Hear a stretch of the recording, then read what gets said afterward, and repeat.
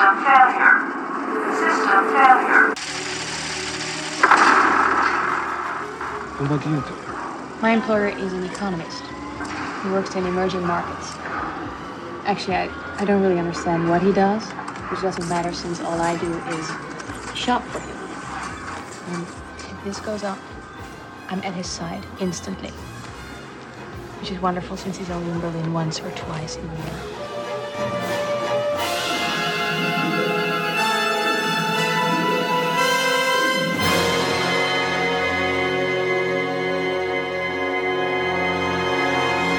Hello everyone, Matt here and welcome to Looking Back at Lost, where each week I look at another episode of ABC's Lost to see how that episode fits into the series as a whole. Today I'll be covering episode 403 entitled The Economist. This is the 75th hour of the series, and there are 46 to go. With that, let's jump straight into the Wikipedia summary for this fun episode. Jack and Miles are arguing about what to do about the leader of the others, Ben, and Miles' colleague Charlotte, both sought after by Miles and his colleagues and taken prisoner by Locke. Sayid pays his respects to Naomi, she being dead of course, and takes her bracelet. He then offers to retrieve Charlotte without bloodshed in return for gaining a helicopter flight to the freighter anchored offshore. He takes along Miles and Kate. Sayid asks Jack not to come with them as he might be unpredictable around Locke. While Sayid is gone, Daniel asks Regina on the freighter to shoot a projectile onto the island. Regina does so, but the projectile does not arrive for 31 minutes. When it lands, Daniel extracts a clock from the payload and finds the 2 times, that running on the island and running outside, are not synchronized. The survivors led by Locke arrive at the location of Jaken's cabin, but find the area deserted. Locke changes his course to the barracks and uses Hurley to ambush Sayid, Kate, and Miles. Kate is watched by Sawyer. They discuss their reasons for not wanting to go home. Kate realizes that she would be arrested for her crimes upon rescue and defects to Locke's group. Sayid negotiates with Locke to exchange Charlotte with Miles in order to gain access to the boat. Locke tells him that wouldn't be necessary as Ben has a spy on the freighter, to which Sayid responds that he would rather sell his soul than trust Ben. At the helicopter, Desmond confronts Lapidus about the picture Naomi had of him and his ex-fiancée, Penelope Widmore. Frank denies any knowledge of her, but Desmond nevertheless demands a place at the helicopter. At the same time, Sayid returns with only Charlotte. While Frank accuses Sayid of being dishonest, he considered Miles a, quote, pain in the ass, close quote, and agrees to fly him offshore. The episode's flash-forwards are centered on Sayid, who has since become one of the Oceanic Six. He is hired as an assassin and courts a German woman, Elsa, in order to get closer to her employer, the Economist. After several dates, Sayid turns on Elsa, who reveals herself to be a counter-spy by unexpectedly shooting Sayid in the shoulder. Sayid is able to shoot and kill Elsa. As the episode ends, Sayid is treated for his wound by his employer, Ben, who gives him another assignment. Sayid is now wary since they know that he's after them, to which Ben replies, good. And with that, let's now get into my thoughts about the episode. Certainly a bit of a I don't want to say downgrade, but a bit of a step down, a slower pace, a different pace than last week's wonderful Confirmed Dead. But, they all can't be A++, and certainly this is a fine A-level episode that carries the story quite nicely and certainly moves that story ball forward.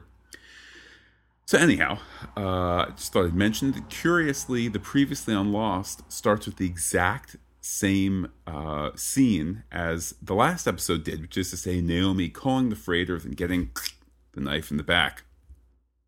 The episode proper starts with Sayid at the chopper, apparently meditating or praying, or perhaps just having a moment of quiet amidst all the continued chaos and craziness. He is, of course, at least up until this point, our most... or at least I would argue he's our most centered character, our most just character, at least in terms of their time on the island. The person who's always willing to work towards the greater good, but enter into that gray area. These are all kind of pillars of virtue that we'll see crashing down by the end of the flash forward. Anyhow, he's having this quiet moment as others, small o, fight over where Ben is and what to do. Sayid goes to Naomi's body at this point, closes her eyes, and takes a bracelet off her wrist. Ooh, that must be important, that bracelet, right? It reads, N, I will always be with you, RG. It's a mystery that never gets solved. Perhaps it's eaten up by the writer's strike. Lostpedia is very vague as to what little thread that the bracelet might have meant to or might have meant to follow. And indeed, perhaps as Lindelof says, it was just a little character shading to show that she was loved. She was more than this mercenary. But anyhow, this additionally lets us see that Sayid has found a way to cut through the chaos and, of course, provide the episode with a dramatic arc. He says that he will bring back Charlotte safely as long as Lapidus brings him to the freighter. With that, we flash forward to a bearded, happy Sayid. Probably they're concerned greatly about beard continuity here. So, if you have a proper beard as Sayid does on the island, then you can't kind of be going back and forth. Anyhow, so Sayid's playing golf on first viewing. It might be unclear whether this was a flashback like we had last week, or flash forwards like we've had in the 2 previous episodes. It's a safe bet on the latter, as we'll soon learn. A mystery chatty golfer comes along. He's talking it up with Sayid, who apparently wants nothing to do with him. With this, there's slow, gauzy talk. They're in the Seychelles. There's a gentleman's bet for €100 on who can hit the ball closer to the hole or the pin or whatever they call it. And that Sayid is independently wealthy due to his involvement in a plane crash.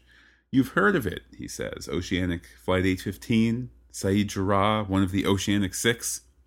P.S. That's a message for us at home that he's part of the Oceanic Six. They do this because we're going to see somebody at the end of the episode who's off the island but not part of the Oceanic Six. Then he adds, I think maybe just in my imagination, is everyone clear about this being a flash forward? A lot of communicating going on to us on the other side of the TV. Then in quick succession, the other guy wins the bet and gets coldly shot by our hero, our virtuous man, our pillar of all that is right, whose killing was only in his past. Is it right? Shocker of shockers, he's gotten off the island. Now he's some sort of cold-blooded Jason Bourne, James Bond, Jack Bauer assassin. And indeed, on that cold-blooded, shocking note, the teaser act ends, taking us to the title card, then to the opposite of a Seychelles golf course, snowy, yes, snow, in their Hawaii shooting location. But in the world of the show, we see snowy Germany. Sayid with long, well-pampered hair certainly looks handsome. Anyhow, enough of that. He chats it up with a tall, blonde woman who introduces herself as Elsa, who mentions that she works for an economist. Hey, that's the name of this episode. It's almost like The Economist is a MacGuffin that, ultimately will not have any true value to the episode. They'll never get the Economist, but boy, everybody's sure concerned about him for a great portion of the episode, which is to say the flash forward. Sayid mentions that he's a headhunter, but explains it as a corporate recruiter. Anyway, the Economist is apparently a mystery man hardly ever in town and seems difficult to find. Do we have our antenna up for this one? By the way, the woman Elsa is a wonderful actress. I suppose it applies to both the actress as well as the character. She's bold as she suggests a restaurant they could go to, but shyly hands the map to Sayid.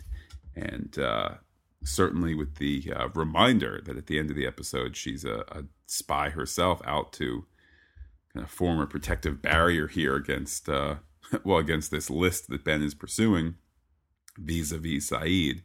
I suppose that's kind of her being demure. Hey, let's go out to dinner, and then, you big man taking me out to dinner kind of thing. Anyhow, the sweetness of the moment is belied by Sayid exiting the restaurant, making a brief call that he's made contact. It does kind of sound like a modified Ben voice on the other end, which it is. I mean, it's obviously Ben. It also is modified. something that you'll hear, I think, done perhaps a bit imperfectly at the end of the episode, but we'll talk about that when we get there. The show takes a moment where it focuses on the snow on the street. It's rapidly melting, and it's all over the street for about 30 feet. It's a good try nonetheless. I mean, it is the tropics after all. They're making a good effort. Sayid gets done with his phone conversation, chucks it in the garbage, and walks off. Isn't that what all good spy folk do? Flash forward over. Sayid shows our heroes, Kate, Jack, Juliet, a copy of the Desmond Penny picture. And then there's talk of it being a mission that Sayid can handle and not Jack. Sayid is the master soother for the plan to get Charlotte, as he pronounces it. And the writing in this scene and the next scene just absolutely sings. Hey, Giraffe. You think you're going after Charlotte without me? Of course not. Oh. Well, good.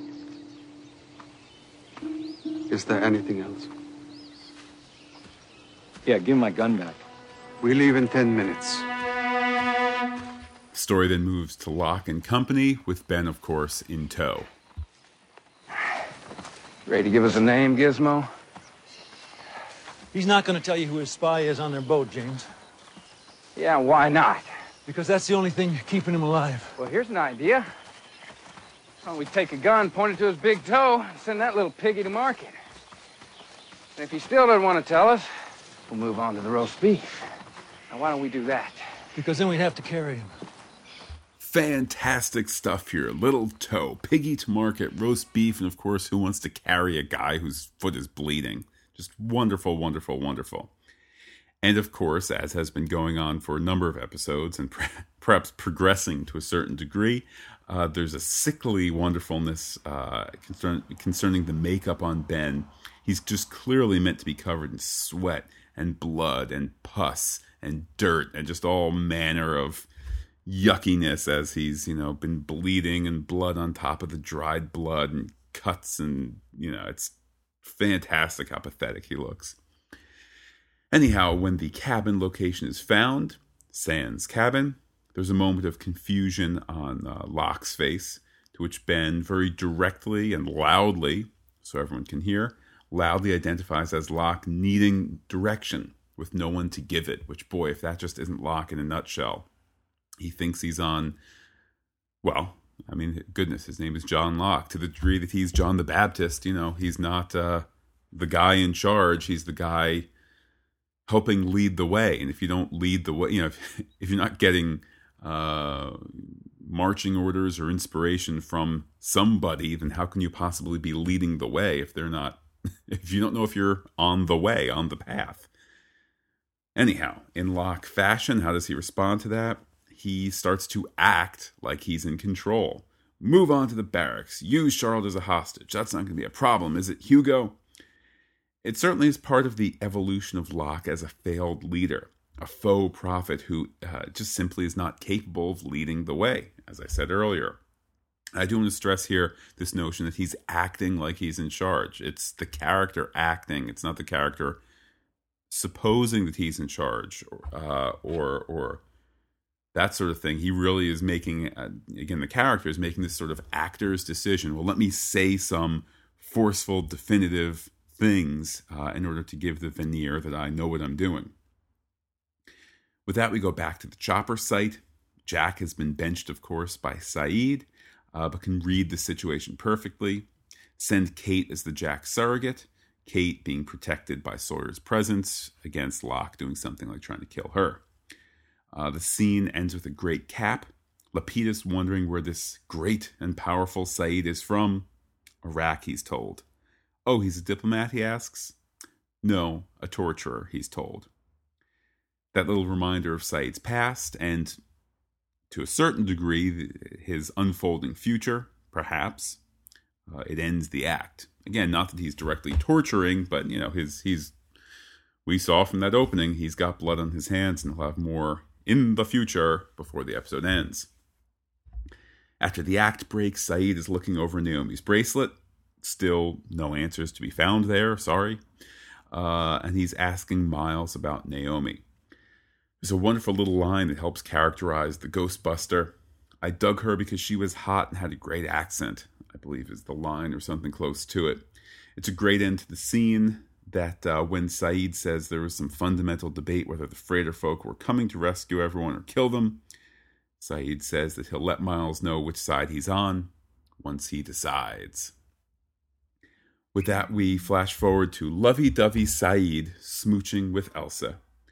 She's so hot to trot, at least apparently, that she's prepared to leave the pager, though Saeed says he'll carry it, which, if you think of the episode kind of in reverse here, not reverse, but in the return trip as we're doing, boy, doesn't that seem like a red flag? Doesn't that seem like a trap to him? If he's the bad guy, let's put it this way, if he's just a nice guy who's hanging out with her and they're getting all smoochy under the covers and whatnot, and she says, hey, I'm going to take the night off from carrying around this pager that might be interrupted. I mean, I think most guys would say, great, because I have other plans for this evening, other than her leaving, which is to say. But the minute he says, oh, no, let's keep this pager that ties you to this mysterious economist, given that she is this advanced protection, if you will, that's got to be a huge warning to her that he's up to no good, or at least possible that he's keeping an eye on when that economist will call. The flip side is, on first viewing, it's a slick move meant to prick up our ears in regards that he's on a mission after all. And speaking of mysteries, when Elsa asks if Saeed has a boss, he responds, everyone does. The answer to the boss question, of course, is meant to shock us, which it does. Perhaps a little bit less so in retrospect, but certainly is the capper at the end of the episode. Flashback over. It's science time. Daniel grabs a metal box and an antenna/dish apparatus thingy, and inside the box there are all sorts of techie-looking things, and Dan has a plan on what to do with them. What's his story? Daniel? Couldn't tell you. Half the stuff he says goes way over my head, the other half goes way, way over. Hey, Frank. Can I, sorry to interrupt, Matt. Please use the phone just for a sec. For what? I just want to call Regina on the boat because I figure since we're waiting, maybe I could just try to... What is it, Daniel? I'd just like to do an experiment. Okay. You just keep it to that science stuff, all right? Yeah. If Minkowski gets on there, you hang up right away. Yeah, thank you. Hello? Regina? Hey. Hi, it's Dan. Hang on. Can you hear me? Yeah. Yep.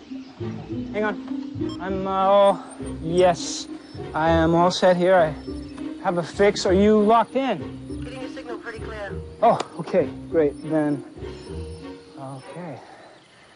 Fire the payload. Payload away. Don't sweat it. He does this kind of stuff on the boat all the time. 40 kilometers to beacon. 35 kilometers to beacon. 30 kilometers to beacon. 25 kilometers to beacon. 20 kilometers to beacon.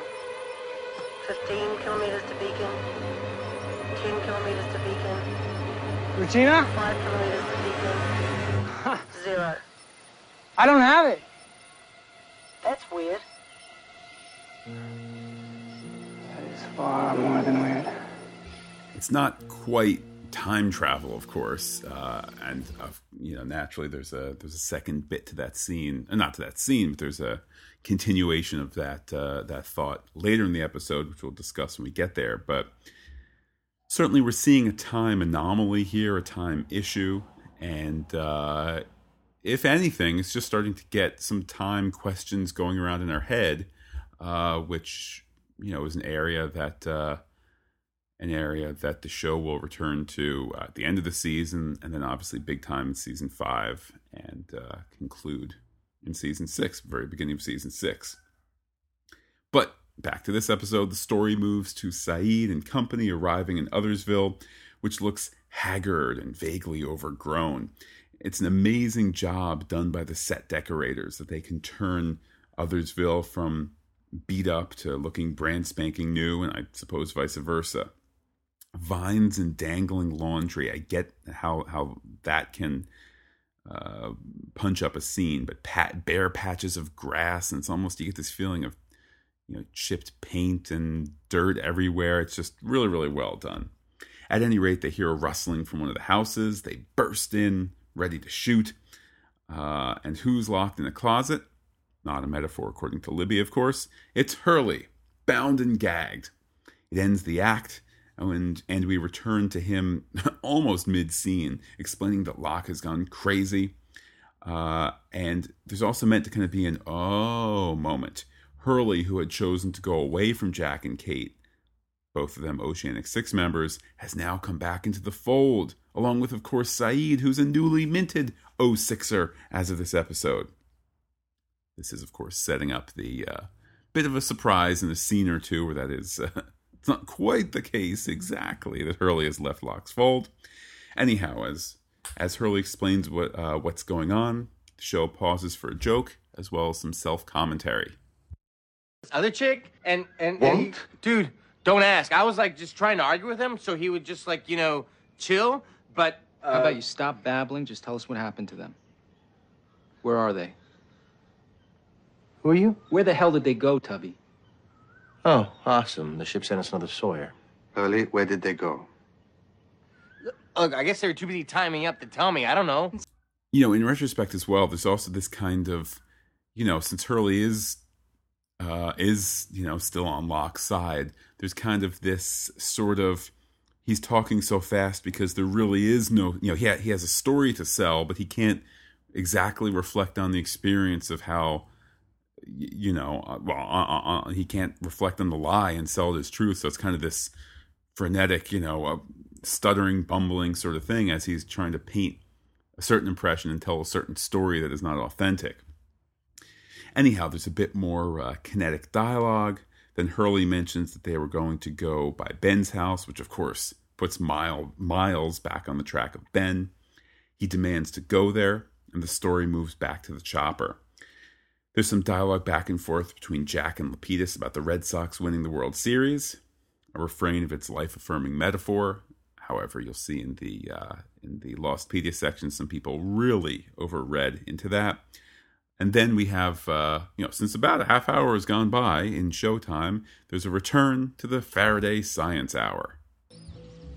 Oh, it's the payload. It's finally here.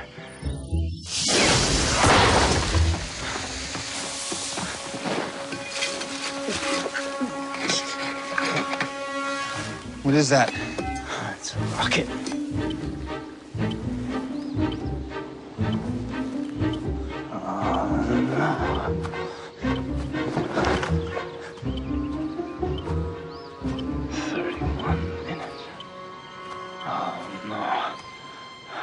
This is not good. The rocket clock and the beacon clock show a 31-minute difference. Another scientific tidbit that the show doesn't exactly fully mine, but certainly another note that the rules on the island are different, and kind of another opportunity for us to start getting prepared for some time differences, to say the least. With that, Juliet, who had left to go to the beach to get Desmond to discuss the Desmond Penny picture, comes back with Desmond, and Desmond has certainly a well-earned happy moment. It's the chopper that he saw in the vision. Granted, sans Claire and baby Aaron getting on it, but he's probably confident that that'll happen any moment now. From happiness, we move to tension as Strike Force Sayid goes into Ben's house. Kate finds nothing, but Sayid finds a secret Ben passageway behind a bookcase, no less. Of course, he enters the secret room with its lights off and with no help. This wouldn't be our choice, but I guess, we're not Sayid. Anyhow, in that room, there's money in different denominations, as well as Ben passports from around the globe. Cut to Kate, who suddenly finds Sawyer, and then Locke in the living room, who confronts Sayid, of course, and then Miles is backed into a corner by Rousseau. Then, shocker of shockers, and quite a good twist at that, Hurley was in on it all along, as he gets complimented by Locke, and Hurley apologizes to Sayid. On that sad note, we end the act. It certainly is a turn of events when we come back from that act break. Sayid taken to the rec room turned prison. where Ben is in the lockup as well, still looking awful and juicy and pus-covered. With that, we cut to Kate in Ben's bedroom, being minded by Sawyer. And finally, after a lot of second stringing for Sawyer, he gets some good characterization, and with Kate as well. What are you doing here with Locke? I'm not with him. Yeah, you are, James. And what are you doing with Jack? I went with Jack because I believe he can get us off this island. I guess that's the difference between us. I ain't looking to leave. Why not? Because I ain't got nothing back there for me. And what's here that's so much better? Why do you want to go back, Kate? Seem to recall you being shuttled off to jail before we landed here. So if you think there's anything waiting for you back home other than handcuffs, then you really don't know how the world works. I mean, look around us, Freckles. We got roofs over our heads. Electricity, showers, beds. Hey, how long, Sawyer? How long do you think we can play house?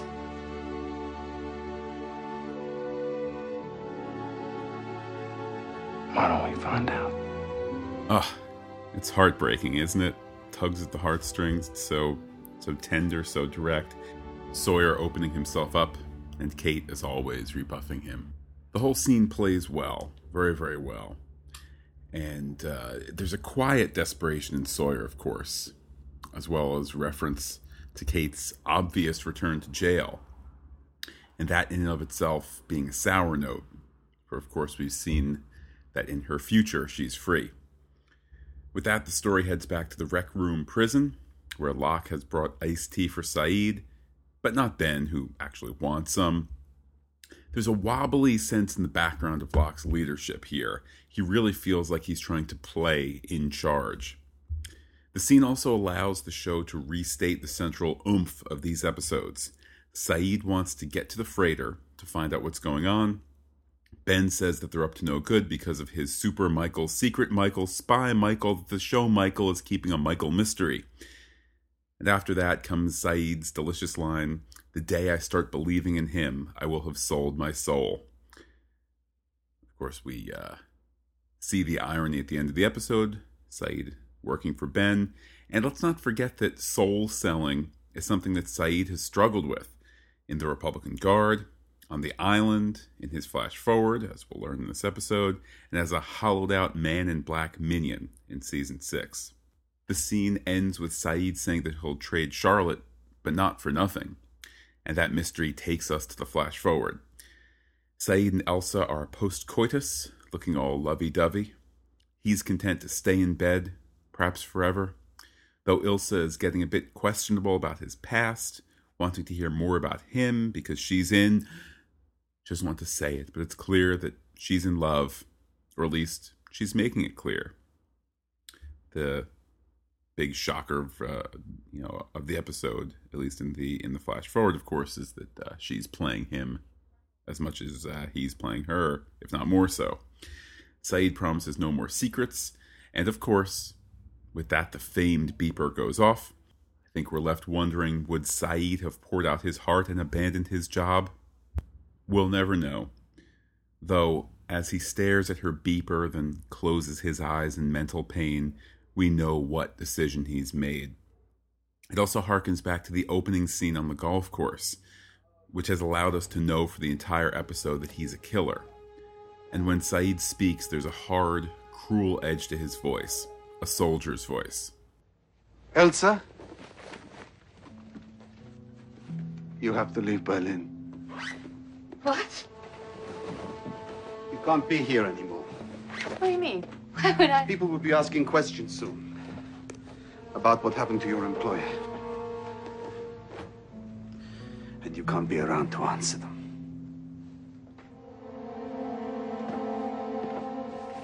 My employer? This is about my boss? Who are you? has nothing to do with her. Cafe. You meant to meet me there. You used me to get to my boss.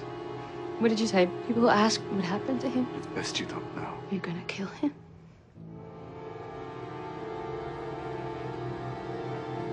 You're gonna kill him? Do you even know him? His name is on a list. A list? What list? You have a list? It's my employers. And who is that? It doesn't matter who he is. You just kill people because you're on a list? Innocent people? The man you're working for is not an economist.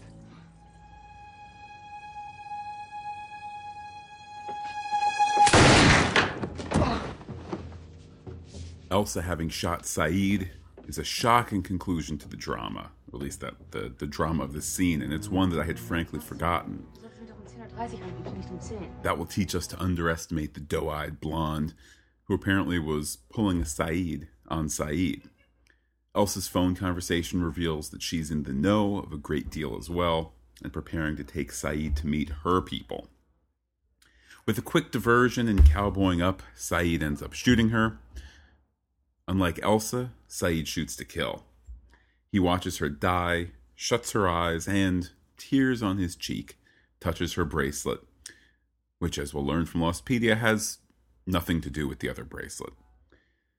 The story moves to Desmond grilling Lapidus about the penny picture that Naomi had. Lapidus won't say one way or the other who his employer is, or how the penny picture was had. If only we knew someone who has attempted getting into the island before and was related to Penny. If only that was some sort of grand answer. Some person who's tried to get on the island, let's say by balloon. Perhaps had his name on the side of the balloon, but also had a Penny connection. Anyhow, with that, Saeed crests the hill, followed by, after a pause, for drama's sake, Charlotte.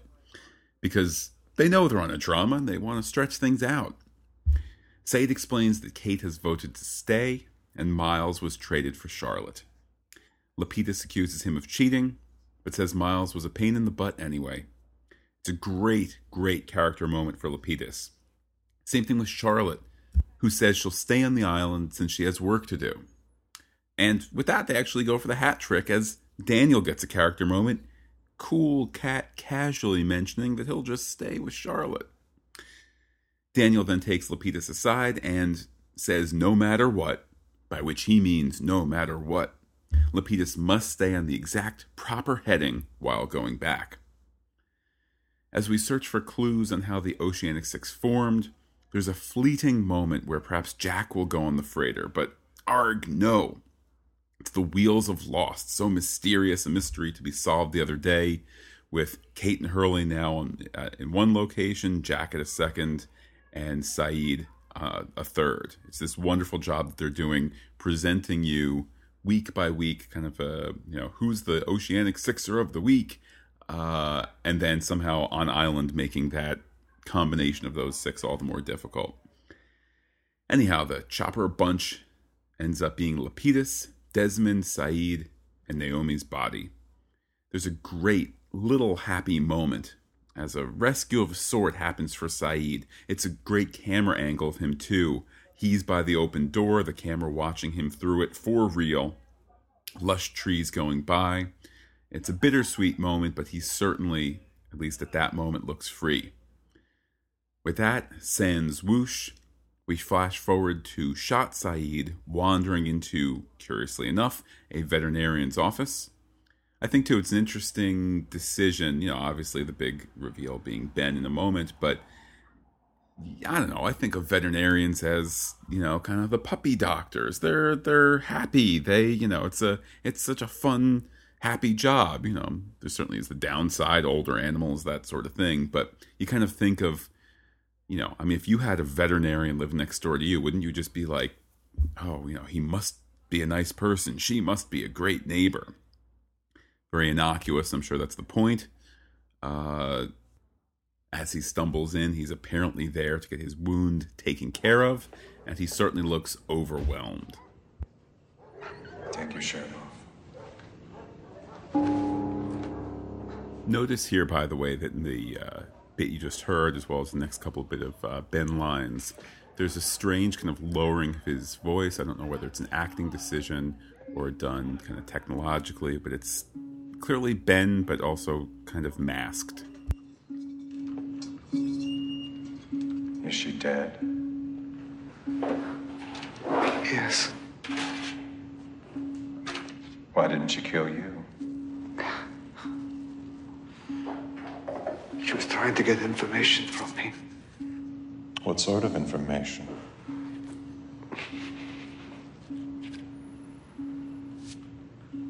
She wanted to know who I worked for. She wanted to know about you. Of course she did. Why are you crying? Because it hurts, or because you were stupid enough to care for her?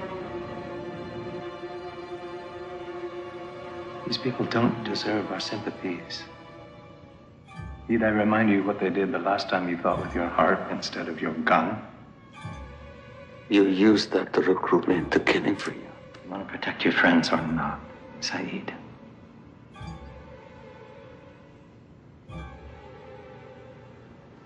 I have another name for you.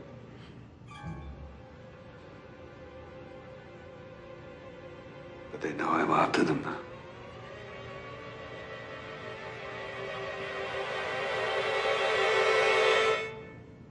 Good.